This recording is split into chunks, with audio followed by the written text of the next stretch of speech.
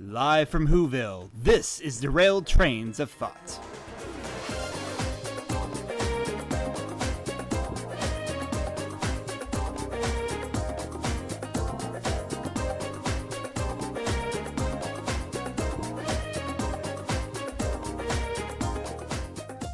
Well, hello, folks. Welcome from Greetings from Whoville. This is your host, Timothy Deal. And this is your co-host, Nick Hayden. I guess we're both co-hosts. Well, you're host today. Well, I guess so, technically.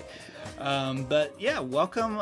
It's for another fun-filled holiday adventure here in Whoville. We're in a relatively nice location once again. I know. It's nice for a change, because... It's almost a little too cute occasionally. Occasionally.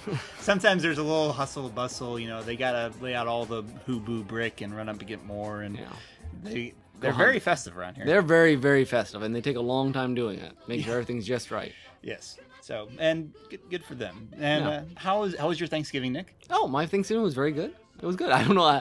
It was delicious. We had a lot of ham. Yes. No turkey. No turkey? No turkey. Oh. Is that a Hayden thing? Or? No, we just decided to do it this year. We all like ham better. I think that's a Hoosier thing in general. At least that's something I get from my Southern grandmother. We have ham a whole lot more often. Yeah, so we liked it. Yeah. So good. Yeah. Well, I did have turkey. We went traditional. I can't believe you tell. Here I hear they we'll prefer, never talk to you again. I hear they prefer the roast beast. Yes, they like the roast beast, which I don't think I've had. Not in true Who fashion. Not in true, yes. I'm not even entirely sure what roast beast is. No. I suppose it could be about anything. Yeah, what they make hot dogs out of. Possibly, but hopefully. Hopefully not. Hopefully. All right, anyway. We're very festive tonight. Yes, anywho. See what I did there? Oh, nice. Better do story school.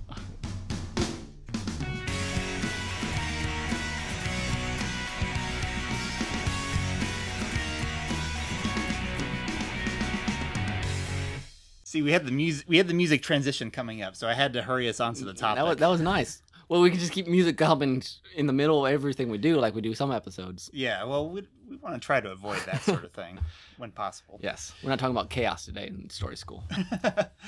Actually, today's topic, well, it is sort of chaotic in a sense, depending on how you look at it. Anywho, today I thought... I see what you did there. It'd be interesting to talk about entertainment glut, because we live in a very media-saturated society. I think it's safe to say there's probably never been more storytelling to keep up with at any point in time than right now. Can't imagine. Yeah. Unless you were trapped in a library. But I mean, think about just the sheer number of forms of storytelling, which we talked about. When you got the written form, you got books.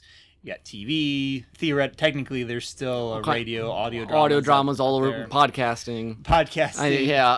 That's good occasionally. The YouTube on YouTube, I think they get how many years worth of video every day. Yeah.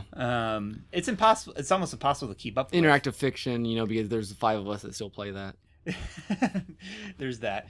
And it gets tricky too, trying to figure out what's the stuff that's most deserves your time, or how do you even start choosing sometimes? I mean, sometimes you just I think I might have said this on the podcast before, but sometimes you go to a bookstore and I'm just depressed because just okay, I'm done. I can't read any of this. It takes me a year to read 4 books. Oh yeah. Some of that stuff is easy to make, some decisions on, okay, obviously this has really filthy language, or this, has way more sex in it than I really want to read about, or there's always those things but the problem now is that there's almost too much good stuff. There's a lot of good, just in TV, it's like the golden age of TV if you want to watch good TV. Mm-hmm. And then there's, and here's the problem. If you're just keeping up with, Zach and I had this discussion the other day, my brother Zach, that I told him I wouldn't need any more books. I could just survive on the books I have down in the basement, rereading them over and over again. But he's like, there's so much good stuff still coming out. And that's the problem, that you could be happy reading just the old good stuff. Yeah. Well, and if you think about the movie industry, there are new movies in the theater every weekend. Obviously not everyone is worth watching. But just if you look at just the quantity out there, that's at least one new movie every week. That's 52 movies a year. And then how many years you've been alive? Okay, so say you've been around for 30 years. Mm-hmm. That's 50 times 30. You're the math whiz. That's 1,500. Yeah. I mean, that's a lot of movies that come out just within our lifetimes, let alone, all the great movies that Brian would introduce to us from the classic. And then all the bad movies you introduced by 3 robots. So. Mystery Science 3000. So, and I'm with you right there with you with the TV thing, too, because they used to say there's like 500 channels out there and there's nothing good on. Yeah. Well, now even if you're looking at just the basic network channels, there's still a lot. I mean, there's actually a lot of good stuff on. I mean, there's still a lot of channels with nothing on. But granted, that's why I think cable is an absolute waste of money anymore. Especially when, I mean, that's the nice thing about the internet. You can watch things whenever you want and whenever it's convenient for you. And that's how I watch probably most of my stuff now. Yeah. There's a lot of angles you can take this from. And I guess first, maybe how do you start making the choices about how to watch things? Well, do you make choices? I think everyone has to make some choices because there's going to be some genres that you're just naturally inclined towards and some that you probably are not. I don't watch hardly any reality TV. I know that's something that you have succumbed to, but occasionally I watch some Survivor, not as much as my brother does, but I watch some Survivor and occasionally I'll watch some other this here or that. Normally it's very popcorny, like I got a half hour to kill. Right. Action-y sort of something like that. Well, there was like this mystery one on that I thought was kind of fun. Right, yeah. Anyways, well, I guess I mentioned that because the thing with like say book especially, but works for movies and TV, is that in many ways, when you can't make there's so many choices, you watch or you read what everyone else is watching and reading. Mm-hmm. Not because it's bad necessarily, but it's you don't want to feel out of the loop. You don't want to feel out of the loop, and it's one of the easiest ways to figure out, well, if other people like it, must be good. Mm-hmm. Books especially, because that's a movie, a TV show you can watch half an hour and be like, okay, I'm not going to watch the rest of the season or whatever. Mm-hmm. A book, even if you're just going to read 50 pages and then make your decision. For most people, that's a heavy time commitment. Yeah, exactly. And most people, when they get that far in, you're like, well, might as well just finish this thing, unless it's, wheel time. So I had to throw that in there. Of course. That's all I've got. No, and I think there's a good and bad thing about that. It does build community to a certain extent, an interactivity, and that's, the one upside to watching things when it live, not on the internet. Right. Is that you're like, oh, we're all watching at the same time, and tomorrow I can go and tell people that, oh, did you see, Rumpelstiltskin's mother is Mother Goose. Which has not actually happened yet, but it could. Or Mother Gothel or whatever. They're going to pull her out. You know that. They got to. Rumpelstiltskin's mother? Oh, yeah. Yeah. Absolutely. Gothel, I think. Yeah. Who's Gothel? I'm trying to No, that's mother. That's the name of Rumpelstiltskin's mom, I believe. Or really? Or her stepmom thing. I don't remember that. I think. Well, I think in I didn't think Rumpelstiltskin had a backstory. No. This is Rumpelstiltskin. Rapunzel. Sorry. Rapunzel. I've been saying that too many times. Sorry. I was thinking Rapunzel in my head. Like in my head, I saw Rapzunel. Like actually, I saw those words. So. Well, yeah. We'll talk about Once Upon a Time. Obviously, we assume you're talking Rumpelstiltskin. I know. So, anyways, but now with the internet, there's so many smaller groups. They'd be like, oh, everyone's in my anime group is watching fill in the blank, or everyone in my, cool sci-fi shows that no one watches is watching this, or everyone in my bonnet movie Puritan religious book group is reading this. I don't know. Well, okay. Now there probably is a group about that somewhere. Probably somewhere. A book club, maybe. Yeah. With all old grandmas, probably. Anywho, not to be completely stereotypical. But, and I think in many ways, when we don't know what we're getting into, that's about the only thing you have to make decisions off of. Mm-hmm. Which is good and bad. Yeah. But then, from a creating point of view, it's harder. You got to get that group somehow to say, oh, look, let's read this thing that no one's reading. No one does that. Well, I mean, some people do on purpose. There's a group that reads things that no one else is reading. Right, yeah. I mean, my mom's book group, I think, is pretty interesting because I'll talk about it with her sometimes. Yeah. And they read stuff that she would never read on her own. But I think it's interesting what they'll do is that they take suggestions from the whole group and That's how she got them to read Brothers Karamazov, I believe. Woohoo! I never talked to her about that. It was good stuff. Oh, yeah. But then there'll be other stuff that she doesn't really care much. And then they get together. And some people care about it and some people don't. Yeah. They're very eclectic. So Yeah, that's cool. And that kind of thing is nice. I know for a brief time, before I even went to film school, we had our own little film club thing that met once a month. And I think our goal in that class, or that, no, it wasn't class, in that group was to watch something that we would never watch otherwise. Yeah, things like that we knew we should have watched to be educated, but had not. Yeah, that's how I saw Citizen Kane before I actually went to film school. And most of those movies we wound up really enjoying. I mean, I think the only one we were all kind of meh on was Annie Hall. Yeah. But we saw Grave of the Fireflies in that group. Yeah. Oh man. Yeah, that was a heavy one. It was a heavy one. But yeah, it was a good group. But we only did it for like 4 or 5 months, I think. But and that kind of thing is nice, and that's one of the things I appreciated too about having Brian on the show, because Brian introduced me to a class of movies that like you I wouldn't necessarily watch by myself. I was with Brian last night, and we watched. Dude, he just picks out random eclectic stuff now. Now it's not always classics. Though I had 10 choices, but we ended up watching The Assassination of Jesse James by the coward Robert Ford. Oh yeah, that came out a few years ago. Yeah, and then we watched the 2001 Godzilla movie. That's a very funny mix. It was great. It was good balance. I take it you watched the Godzilla after. Yes, it was a good. It was actually a really good Godzilla too. Have you seen the trailer for the new one? I did. No, I'm not. Wait, I guess it's supposed to come out in May or something. Yeah, what trailer did I just see recently? I guess it was not that one. I saw some other trailer someone told me to watch. It's a good trailer. Like, I care nothing about Godzilla. Yeah. Sorry, Nathan. I really have no interest, but it's like, wow, that was very cinematic and very well done. I think it's, well, I don't know. It's impossible to say from a trailer, but it has a possibility of being better than Pacific Rim. Yeah, nice. And, well, different. Anyway. Different, yeah. Anyways, back to Glut. Yes. So I mean, that's a good way. You hear from people you trust. That's how Tim and I the other day.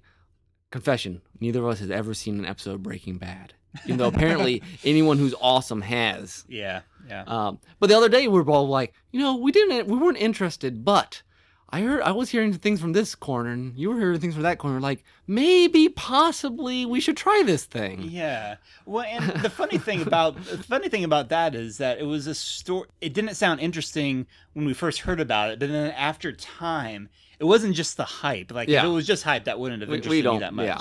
But it was what we were hearing about how they were handling this character. Yes. That's what intrigued us. So if you're a Breaking Bad fan, we apologize. We have not had any Breaking Bad, but we've thought about going through and watching it sometime. But anyway, so that's one way we kind of help stifle down the glut, hearing good recommendations from things. And from people you trust. From people you trust, yeah. That's that's an important thing. That's why I read Hamlet. Just a few years ago. It's like this seems kind of important. Yeah. As my sister likes quoting Emperor's New Groove a lot. Now that is a movie everyone should watch. Yes. Kronk, this is kind of important.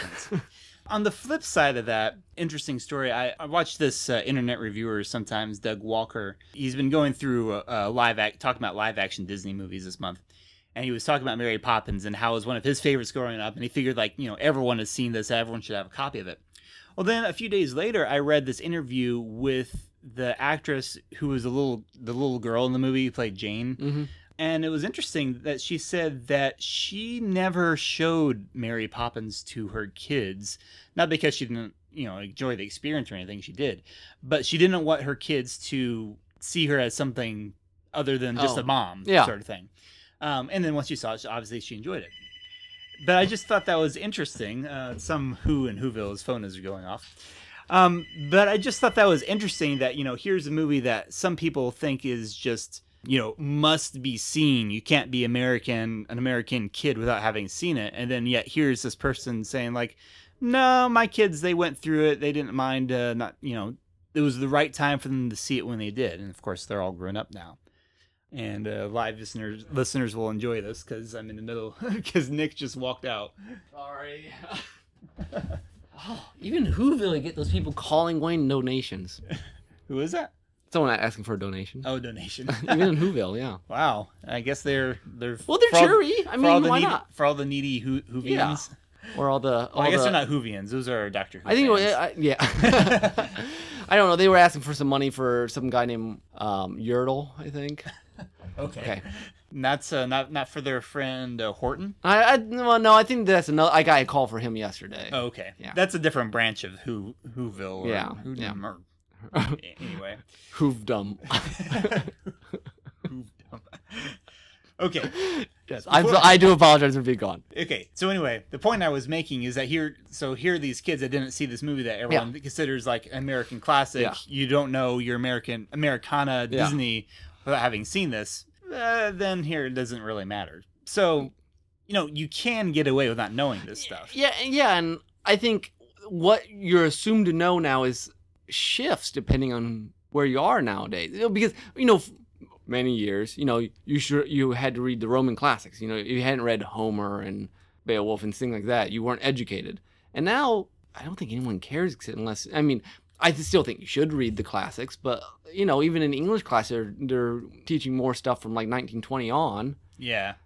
Because there's so much stuff. And we do have a tendency to discount the old when new comes in. Yes. Which is that's a whole nother topic. Yeah, it's not always fair, but I understand it when it comes to schools a lot of times. Not in every case, because some schools have their students read just garbage. Yeah. But I do get it's not worth trying to force a child to read the Odyssey, for example, if they're not inherently interested, because they're gonna just muddle through it. They're not gonna enjoy it. They're not gonna understand it. So you have to have something that still teaches them critical reading skills, but that they can identify with. And yes, it's interesting. Along with glut, I think sometimes, and this might be off topic from what you were talking about, but you have a sense sometimes you want to be well-rounded. You want to be in touch with all of the cultural touchstones, and sometimes you just want to be up on your fandom. You're Star Wars fan. You want to have read all the important books, or whatever. Yeah. And I think the danger in that is at some point then it stops, the reason you're reading or watching stops being to enjoy it and to absorb it as art, and becomes more of a checklist or a absorbing of knowledge. Or a responsibility. And I don't think art's supposed to be done that way. You're right, because if you teach Homer and you kill the joy of reading Homer, what's the point? Mm-hmm. Hopefully, if you teach them to read classic books, it's so that they want to go back and read other classic books. Yeah. No, I think that's a very interesting point, because that's something I've been sort of wrestling with this.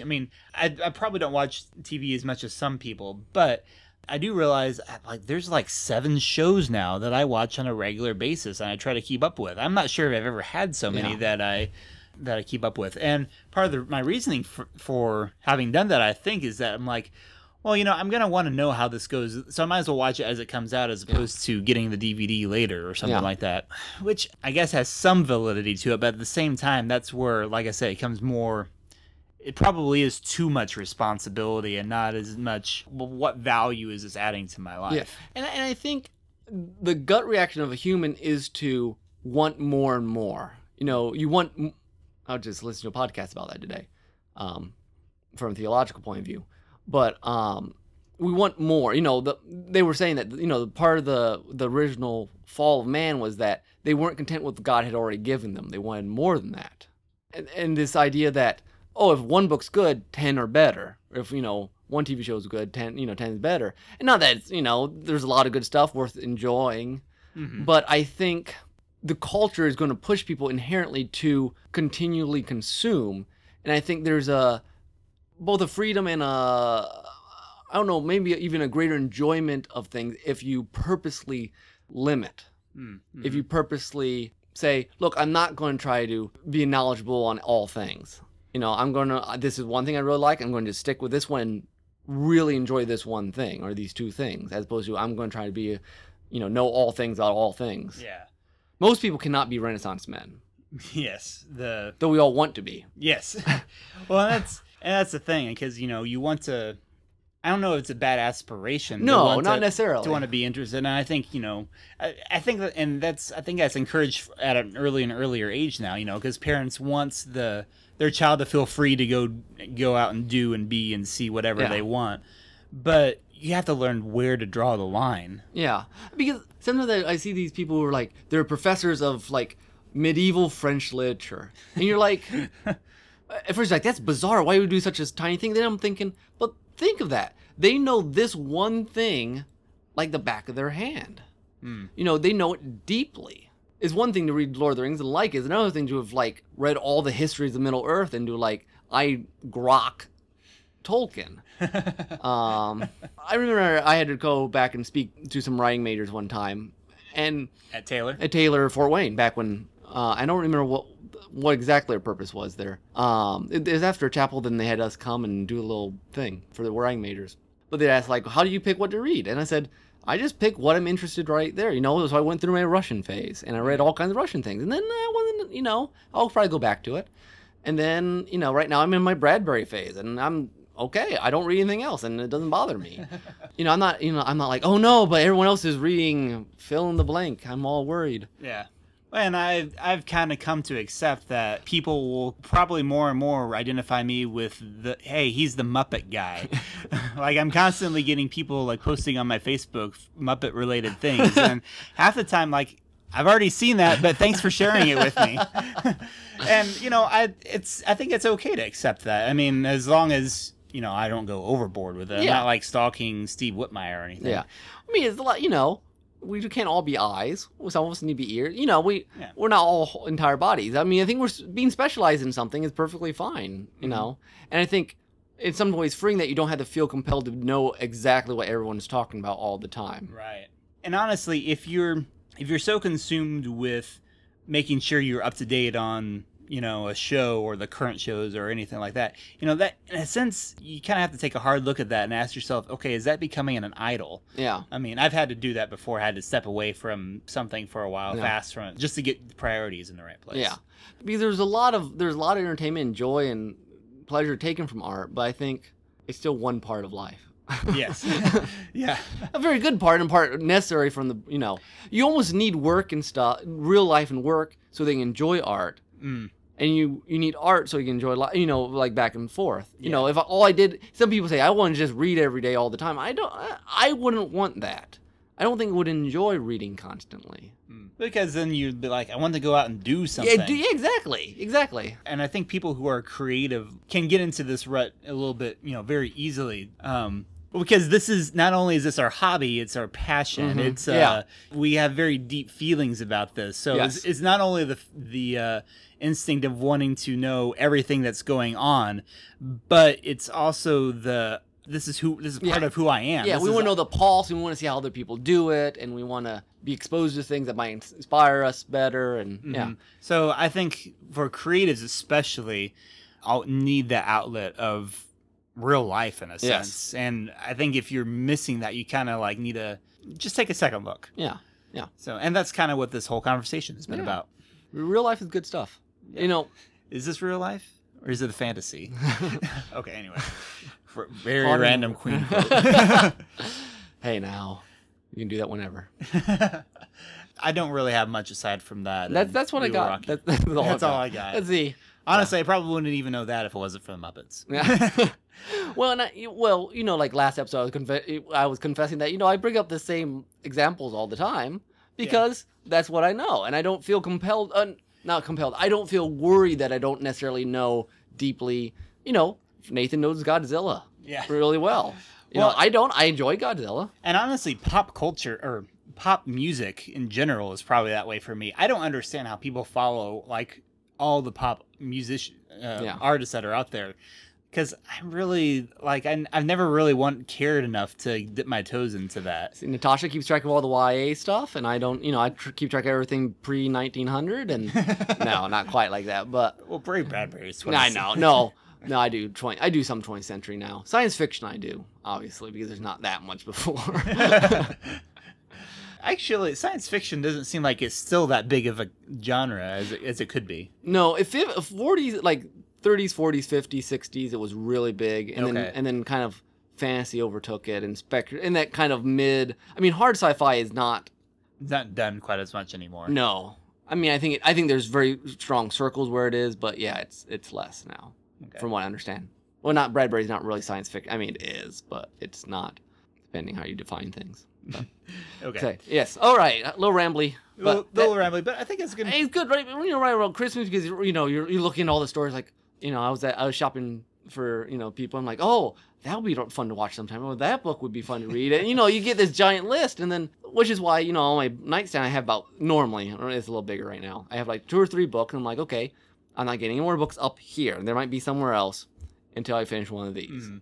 And commercialism doesn't help with that. No, because sometimes you just want to own it and instead of read it. And I mean, not that you don't mean to read it, but it's like once you own it, half of it's done.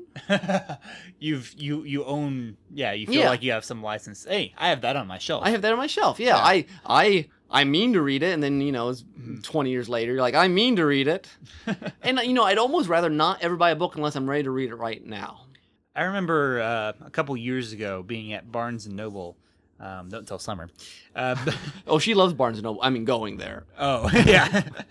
But I was at Barnes and Noble, and I noticed there is like an entire shelf of Charlie Brown Christmas stuff. And Charlie Brown Christmas sort of has this, it's sort of anti-commercialism in it, and yet there's this whole shelf of DVDs and soundtrack and books and figurines, and oh man, it's like Charlie Brown would come in there like, even my own dog. Yeah.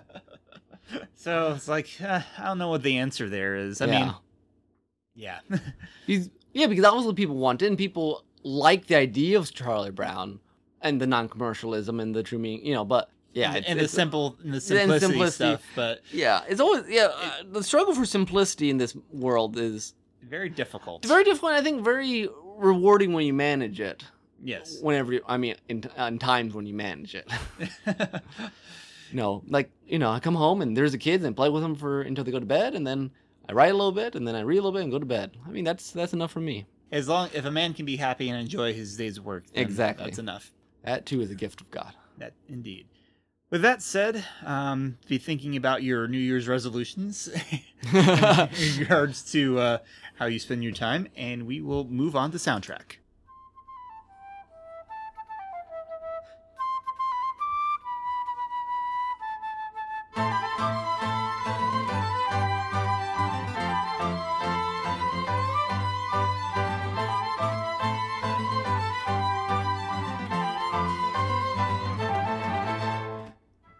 Okay, for my soundtrack today, I always try to pick something kind of Christmassy, which Nick's chafes at, but I didn't manage to find something.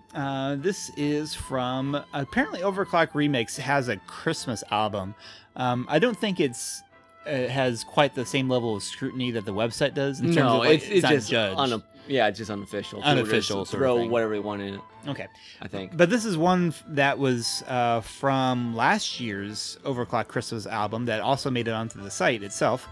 It's a remix from Rice Star, which I've never played.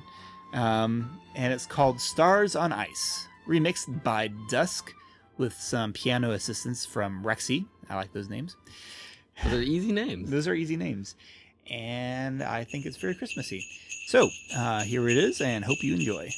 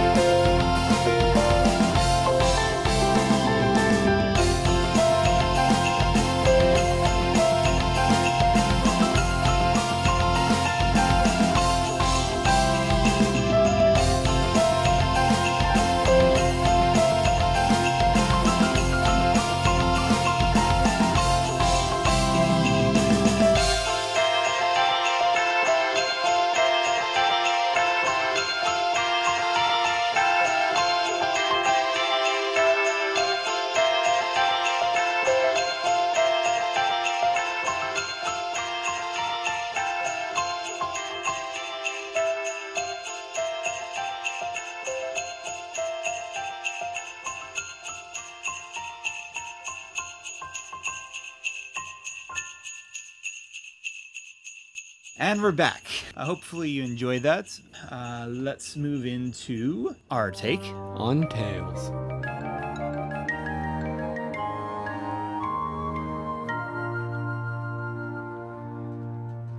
All right, so what we thought we'd do this year, we've done end of the year stuff before. We've talked about Christmas specials and things like that. We're not going to do that this year because we're kind of out of topics. Yeah. You can only talk. So many Christmas related stories. And if Brian, I actually haven't watched hardly any Christmas this year yet. I haven't either. I mean, it is a little early, but. Wow. What?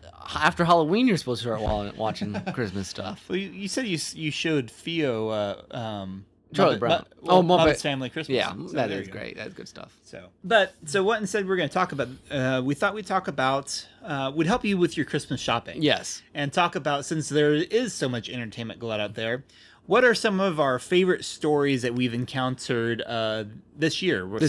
Something that we've read, something that we've seen, a movie or whatever.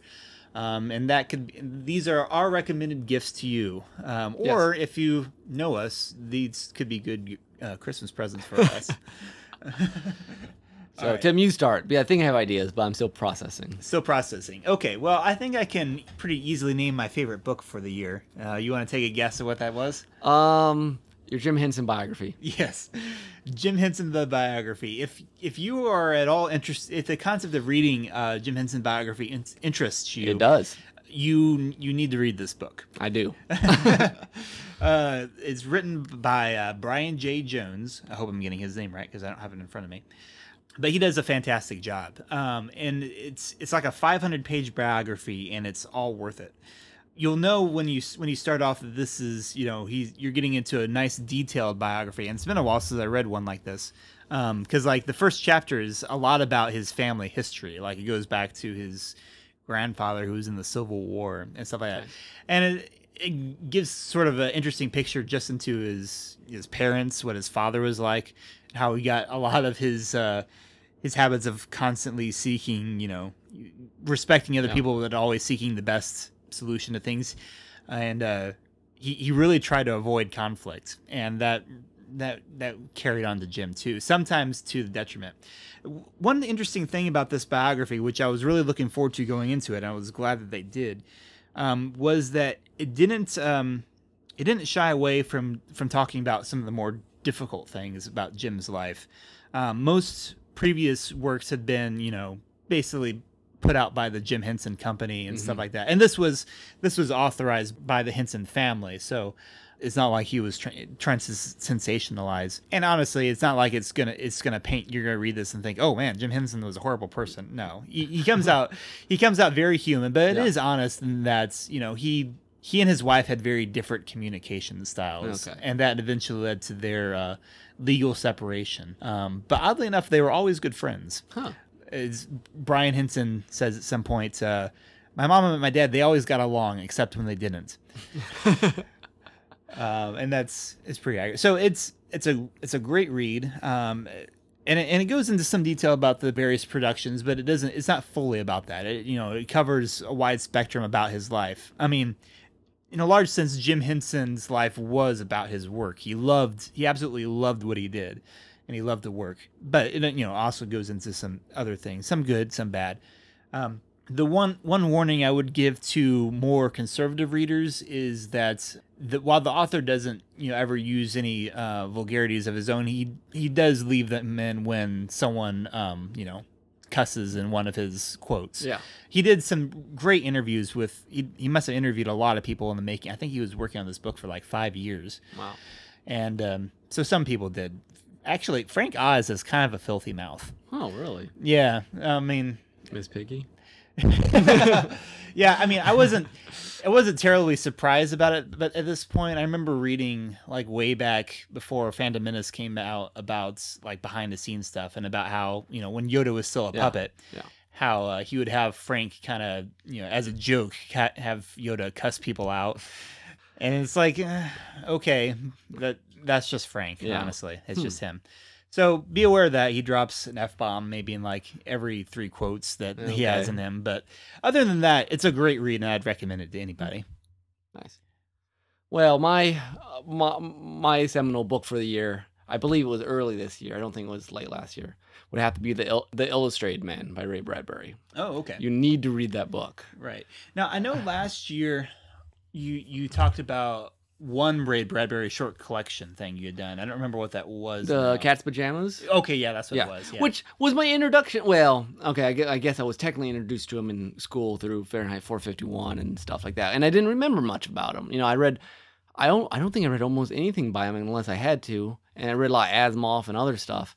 But I read Cat's Pajamas, I think, right after Ren was born, which would have been almost 2 years ago now. And then I didn't read, I'd always been interested. I liked it enough. I wanted to read something else. And I eyed this used copy of Illustrated Man. And you know what? I would have got it for when Natasha got her third degree, I think. No. Third degree Taekwondo? Taekwondo. No, that's what got the other one. I think it might have been my birthday last year I got it. Oh, okay. Anyway, so I would have not probably finished it until... Anyways, it's a year ago approximately. But you read it sometime this year. Yeah. But anyway, it started this year-long obsession with Ray Bradbury.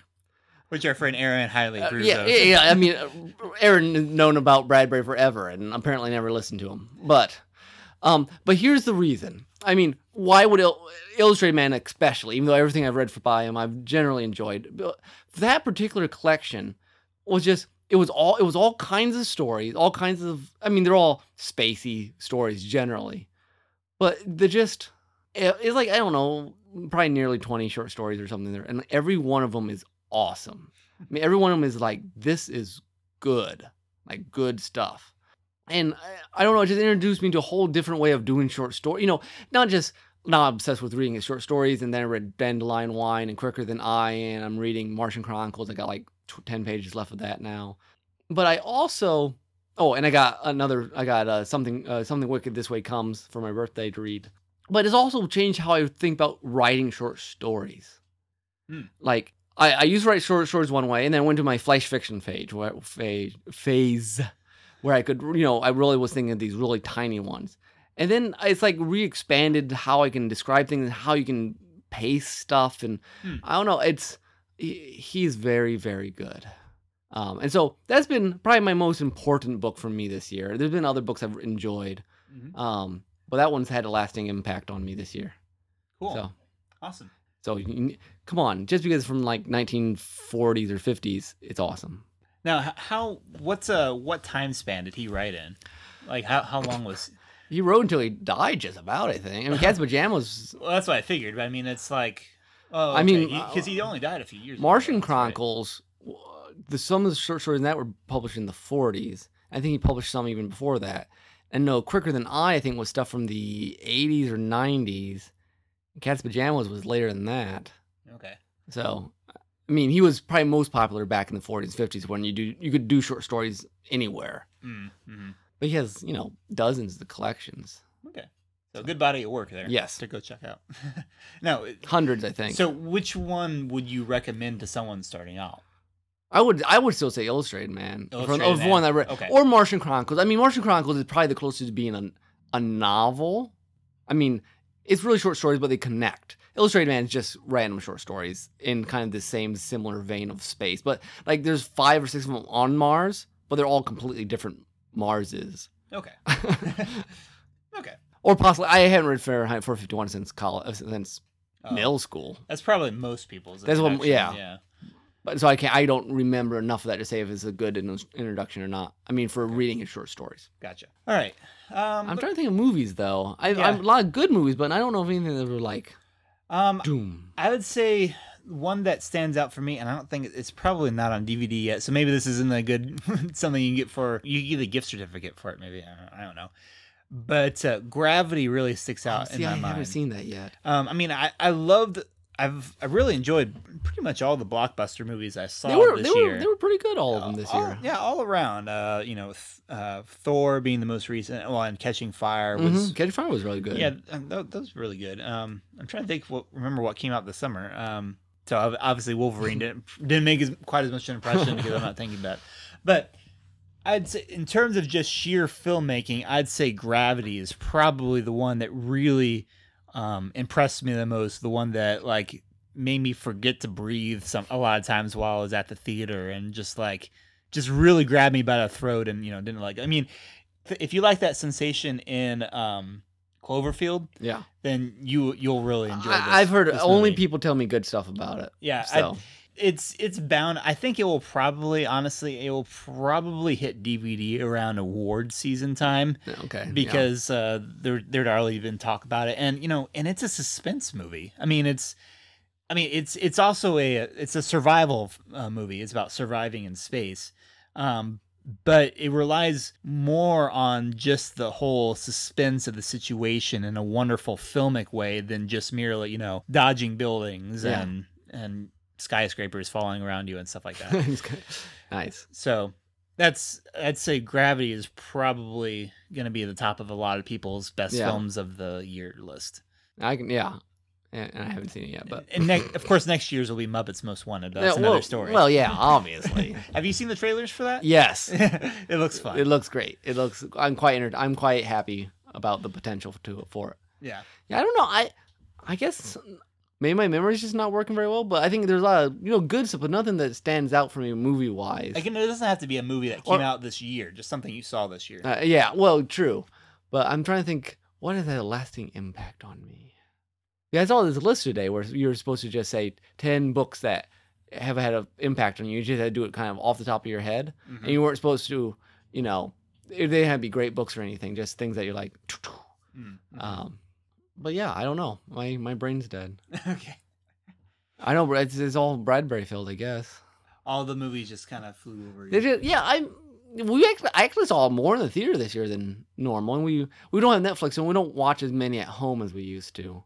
And there were some that, like Children of Men, that was really interesting, but I'm not sure I exactly like it. Mm-hmm. So those sort of movies. I had a lot of those movies, it seems like. Movies that I almost really liked.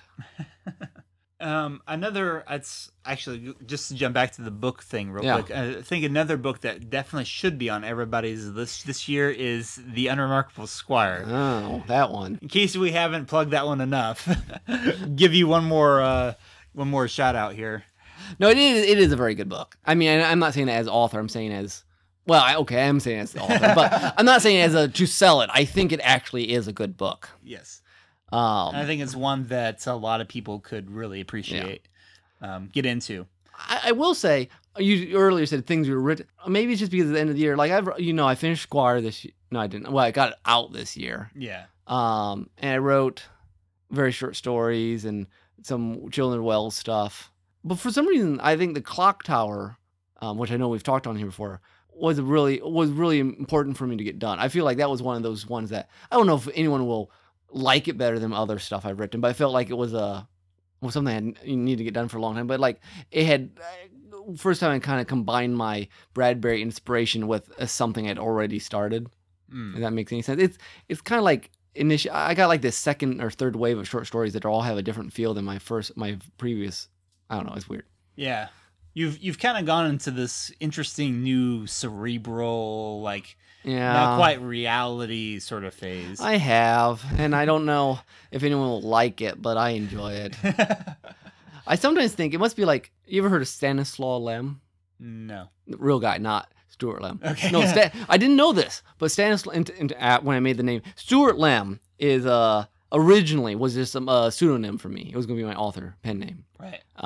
It's my email. And then he kind of took on a life of his own. But Stanislaw Lem is an author, Polish, I believe, who wrote Solaris, among other things, the science fiction. And apparently he was a polymath. He was a Renaissance man. He knew everything. Wow. Insanely intelligent. And Solaris is very much that way, very heady. But then I read some short stories by him. One of them's like this time travel short story, and this guy has 4 versions of himself running around this ship, and it's just ridiculous. And I thought it was neat. He could do both types of things. Mm-hmm. And hopefully someday I'll write some more crazy stuff. But yeah, I am in this kind of odd, I don't know how to explain it. I don't feel like that, but whenever people read my stuff now, they're like, wow, this is, Wells Orphan, this is dark. Yeah. Oh, yeah. That's right. I still need to finish that thing. So you can, if you're feeling happy around January, you can come over to Children of Wells and read my novella. You know that I think about it. The dead of winter might not have been the best time to release something that depressing. Or is it? So that's a ringing endorsement right there. I know it is. For the next children's Wells. No, it is actually. I think it's a really good book, but it's certainly a little heavier. It's yeah. Anyways, I don't know how we got on that. I'm sorry. That was my fault. But no, it's a good sidetrack, I think. So, but Buckethead, I started working on Buckethead to revise it. Oh yeah, that's what I heard. So that we can finally get that out to peoples in some sort of normal format. That's much more adventuresome. Hey, it looks like Greg finally made it. Hey, Greg. So it says 2 minutes ago. So hopefully we haven't missed like other comments that he had. He says some people think that holidays are depressing, so maybe the Wells Orphan will cheer them up. Poor person was cheered up by Wells Orphan. That's like being cheered up by Evangelion, right? Which, hey, you could be actually. Some people, probably. It's like seeing in the world. Woohoo! No, it's like this. It's like happiness is a sad song, Charlie Brown. Okay, yeah. Or sad is happy for deep people. Well, but I always remember that was the name of one of the collections of Charlie Brown's things. Like happiness is a sad song. Oh, okay. I saw it somewhere and I thought that's true. You know, for some people, you know that sort of like Natasha. One of her favorite seasons is autumn when the leaves are coming down. It's a little windy and it's a little rainy and kind of just a little cloudy. Kind of Katrina has a whole scene but that where things are kind of just a little down. Like a happy melancholy. Okay, a happy melancholy. Yeah, I can see that because I love autumn because strangely enough, even though it's a season of things dying, it feels oddly alive to me. Like, I think it does to a lot of people. Summer kind of has this monotonous tone to it, whereas sun. But autumn has dripping leaves and wind and coolness and all that kind of stuff. Yeah, winter is monotonous too. But yeah. But anywho, okay, we were way off topic of what, but we were trying to talk about our own Christmas things we suggest you should watch and or listen to. Yeah, things that made an impact on us, or were some of our favorites from 2013, which is coming to an end in a few weeks. But I think we actually ran out of things too. We must have had things that made a deep impact. I don't know. I was very content. I had a lot of my books I enjoyed and I got stuff out of, but I didn't. I just moved on. I have this thing where I don't have like strong memories at all. No, seriously. Like I don't. This is probably just my own perception of myself. I always feel like I don't remember things as strongly as other people do. That I'm very present. I don't know. Maybe I could be wrong about that. I could see that. Well, I don't know about you, but I empathize with that. Okay, and maybe everyone does, and we all faker. But I guess to try to get back to the topic here for like the fifth time, I will give a shout out to a kid's book that my mom actually suggested for me. It's not very often. This isn't even necessarily YA. This is this was in the children's section, and I guess it was a bestseller. And it came out around the time I was a teen librarian, but it was completely off my radar. But it was called the Mysterious Benedict Society. Okay, I've heard of it. You've heard of it? Okay. Yeah, it's sort of in the vein of Lemony Snicket in that it's got a good vocabulary. The author's got a real neat style to it, and it deals with like secret organizations and stuff. It's not Lemony Snicket in the sense of like, the purposely depressing type stuff. But it's pretty intelligent about like these three kids that are mysteriously, they go through this test to basically qualify for this secret assignment that this guy has who's very eccentric. And they have to basically infiltrate this academy that's up to some shady business sort of thing. So it's sort of like, well, no, I was going to say like Harry Potter with spies, but that's not really accurate at all, I don't think. But I really enjoyed it. One of the interesting things about it is like it's got kind of a timeless quality to it, I think, for a children's book. They've got like cars and they talk about TVs and stuff like that, but it never really feels like, I couldn't necessarily pin down like if it's a modern book. It probably is supposed to be set in a modern setting, but they don't talk a great deal about internet like stuff. Kind of sit. Yeah, it feels like it kind of sit in about anywhere. Which I think is a neat quality for a children's book. Yeah. It kind of makes you feel like, because a lot of older stuff kind of has a nice simple kids quality to it that some modern stuff would try to be too hip or something, and they'd come off as lame. Yeah, this doesn't come off that way at all.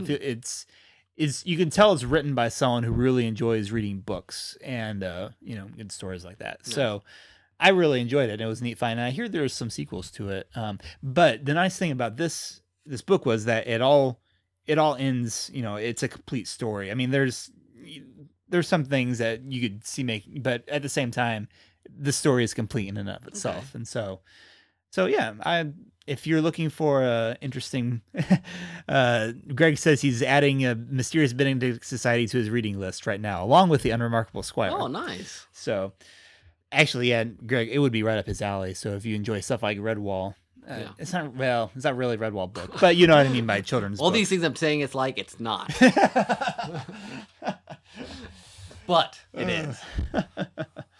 Oh my goodness, Greg. So a couple things, Greg, and we're just commenting here because he is actually listening to us live. So we reward people who do this stuff. But some of the big things for him this year were accomplishing his first ever screenplay, creating the longest story he's ever written, which is good. We both read it and we both enjoyed it. And he read The Fellowship of the Ring for the first time, which he admits is shameful that it's the first time. But you know what? I'll tell you what. When I had read, this is weird, but I read Lord of the Rings back in 2nd or 3rd grade, which is ridiculous. Way too early, probably. Yeah. And then read them again sometime later. But then I remember in college rereading them, and especially Return of the King, really feeling like really getting a different sense of it, and really being like, I don't know, the language, the style, the kind of the epicness of the battle, the darkness. I just read this phrase today again. The battle against the long defeat, the passing away of Middle Earth, all that. I'm like, it really impacted me. 3rd time I read it, I guess. Yeah. So. Well, and I think there's definitely something about reading that at a certain age that makes a difference. There's a lot of books I read back in like high school or early college I really would like to get back to, like that, like almost all my C.S. Lewis. Which I guess is kind of how we talked about that not last December. Old stories in a previous podcast, yeah. When we talked about going back and rereading stuff. Yeah. Because it takes on a different meaning then. It does. Or sometimes you're like, oh yeah, you only got fuel out of it for a couple of years, and then you need it back so you can get fuel going again. Yeah. So. I'm not sure I would be one of these parents that shows their kids Star Wars when they're like 3 or 4. Like, no, I think they should wait till they're 8 or 9 where they would really be able to appreciate it. Because, All right. and hopefully they'll remember it. Okay. We better get moving here. Yeah. Sorry that Greg, you just turned in, but it's probably about time we wrap this up because this is going on long, and I think Nick has kind of run out of. Yeah, I don't know. I ran out of steam tonight. So. That's all right. All right. So, what is our contact info? Do you have Steam for that? Oh, yes, I do. Our contact info. Okay. Is hang on, I need to wind you back up. Gmail at Gmail at derailedtrainsofthought.com. Take that, Google. We took you over. derailedtrains at gmail.com and get a hold of us or you can visit our website at derailedtrains.blogspot.com. Subscribe to us on iTunes, which is always helpful. Mm-hmm. And in case you only follow the iTunes, if you ever want to listen to like the raw, uncut version of this with mess ups and phones ringing when they shouldn't, you can also check us out on the place where they are still available on our Mixlr site. That's mixlr.com/derailedtrainsofthought. It's a long address, but you can type that in. But it works. And you can find really all of our raw broadcasts are on there in case you want to listen to like the pre-show, unrated and uncut. Yes. Well, anywho. Yes, I see what you did there. Sorry. What? Anywho, we're Whoville. Yeah, that's right. Okay, anyway, it's been fun. Nick, I think it's time for your soundtrack. Okay, so I was trying desperately, since we're talking about Glut, trying to get some more Maze Dude in here, and Tim put down his foot and said, no, you can't have a 6-minute Maze Dude that has nothing to do with Christmas. So instead, I went to Joshua Morris because so a 5.5-minute song that does have something to do with Christmas. Yes, hey, I solved one of the two of the things. Anyways, so Joshua Morris, who is also a regular featuree on our podcast. Hey, he wrote our theme. Yeah, he's pretty awesome. Nice guy. This is remix from Final Fantasy X, called the Rondo Sanctuary, And it's a nice wintry sort of sounding song. And I hope you enjoy. And for my brother, who always says we should make the soundtrack shorter, this is 5.5 minutes just for you. All right. So, how did Best get out of Whoville? Why get out of here? We're going to eat supper and stuff, aren't we? Oh, that's true. Yeah, we gotta stay. We'll for just the stay roast here. beef Yeah, and, and singing, lots of singing. lots of singing, and that's Boris Karloff. I hear is around here somewhere. Yeah. So it should be a good time. It should be good. Yeah, we'll stay here until we get swept over to where we go next. So how do we get from place to place? We'll have to figure that out one of these days. That would be a great addition to our own mythology. Yeah, I think so. All right, so this has been the Road Trains about episode 40. 40. We are old now. We're over the hill. It's been fun. It has been actually a lot of fun. So we'll when we get to episode 50, we'll have to do a big shindig. Big shindig. Yeah, we weren't quite ready for a shindig this time. Yeah, it didn't seem right to do a third anniversary when we really only had like 5 episodes this year. Yeah. So, but anywho, all right. Thanks for listening. This has been Tim, this has been Nick. and we will see you next time. Adios.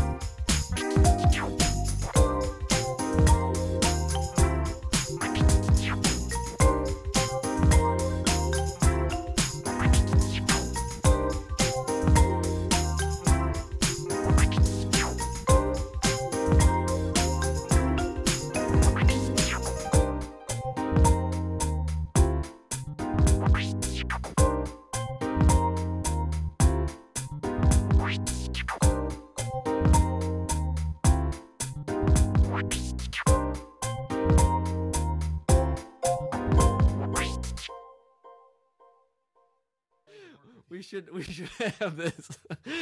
It's amazing that you've had me podcast as well as I do. I went out and looked at it. It's a Gorgon. Their favorite cheese is Gorgonzola. What is that from? No, Medusa's favorite cheese has to be Gorgonzola. It's Gorgons and I don't know. Is that an actual cheese? Yeah. Gorgonzola? Gorgonzola? Yeah. Oh, okay. I don't know my cheeses very well. That's important. You never watch Monty Python then. Apparently, yeah. I should just study that skit. I don't know all the just cheeses. That skit. No, all the cheeses there could possibly be. This is, by the way, this is going to be an attack for the iTunes version. This sounds good. I like it.